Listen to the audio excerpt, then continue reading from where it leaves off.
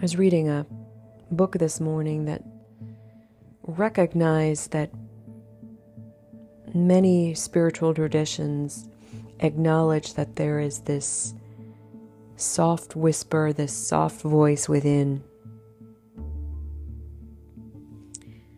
And it's that seed of God that's placed in all of us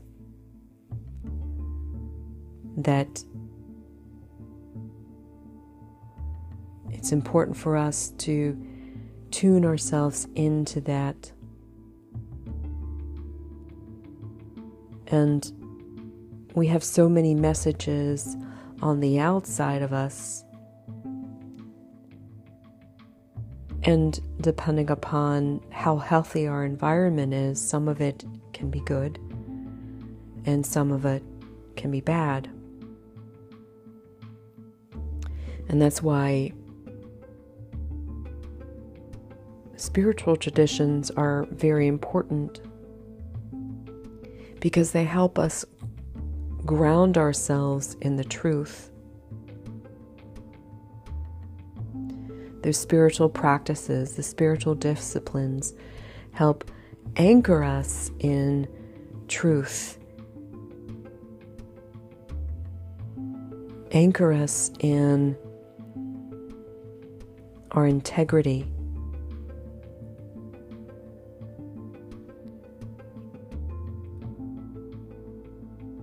So that we can better discern what's outside of us. We have a grounding for recognizing what is true and what is bullshit.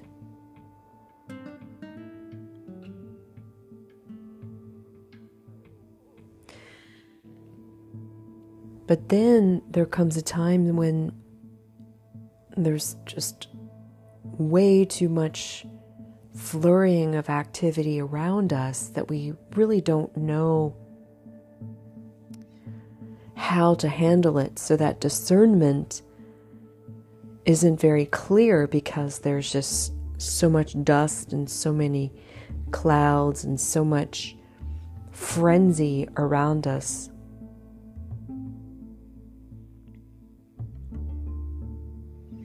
So it's impossible for us to hear that still small voice within us because we haven't retreated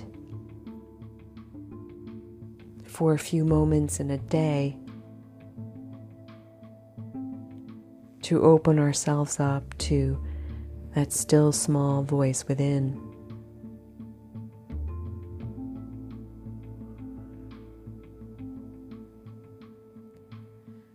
So those spiritual traditions, those spiritual practices really serve as that foundation to ensure us that there is that voice within. And they help prepare us to hear.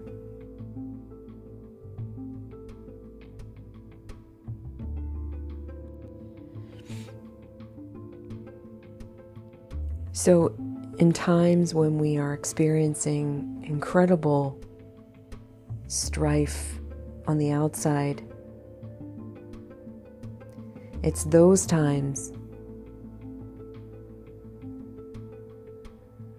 that we take a few moments each day, retreat, ground ourselves into our spiritual disciplines, our spiritual practices, our spiritual disciplines, and spiritual traditions. Anchor ourselves in the truth. Quiet our minds. Let go of distractions. And open our hearts up to the still small voice within us. It's there. It's always present. But it's a matter of tuning ourselves out of those sensory distractions, all those messages that are continually being programmed and bombarding us at every moment of the day. Shutting off those,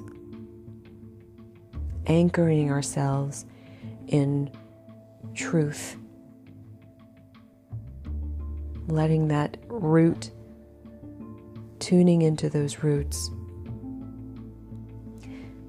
and then opening the heart for that still small voice within.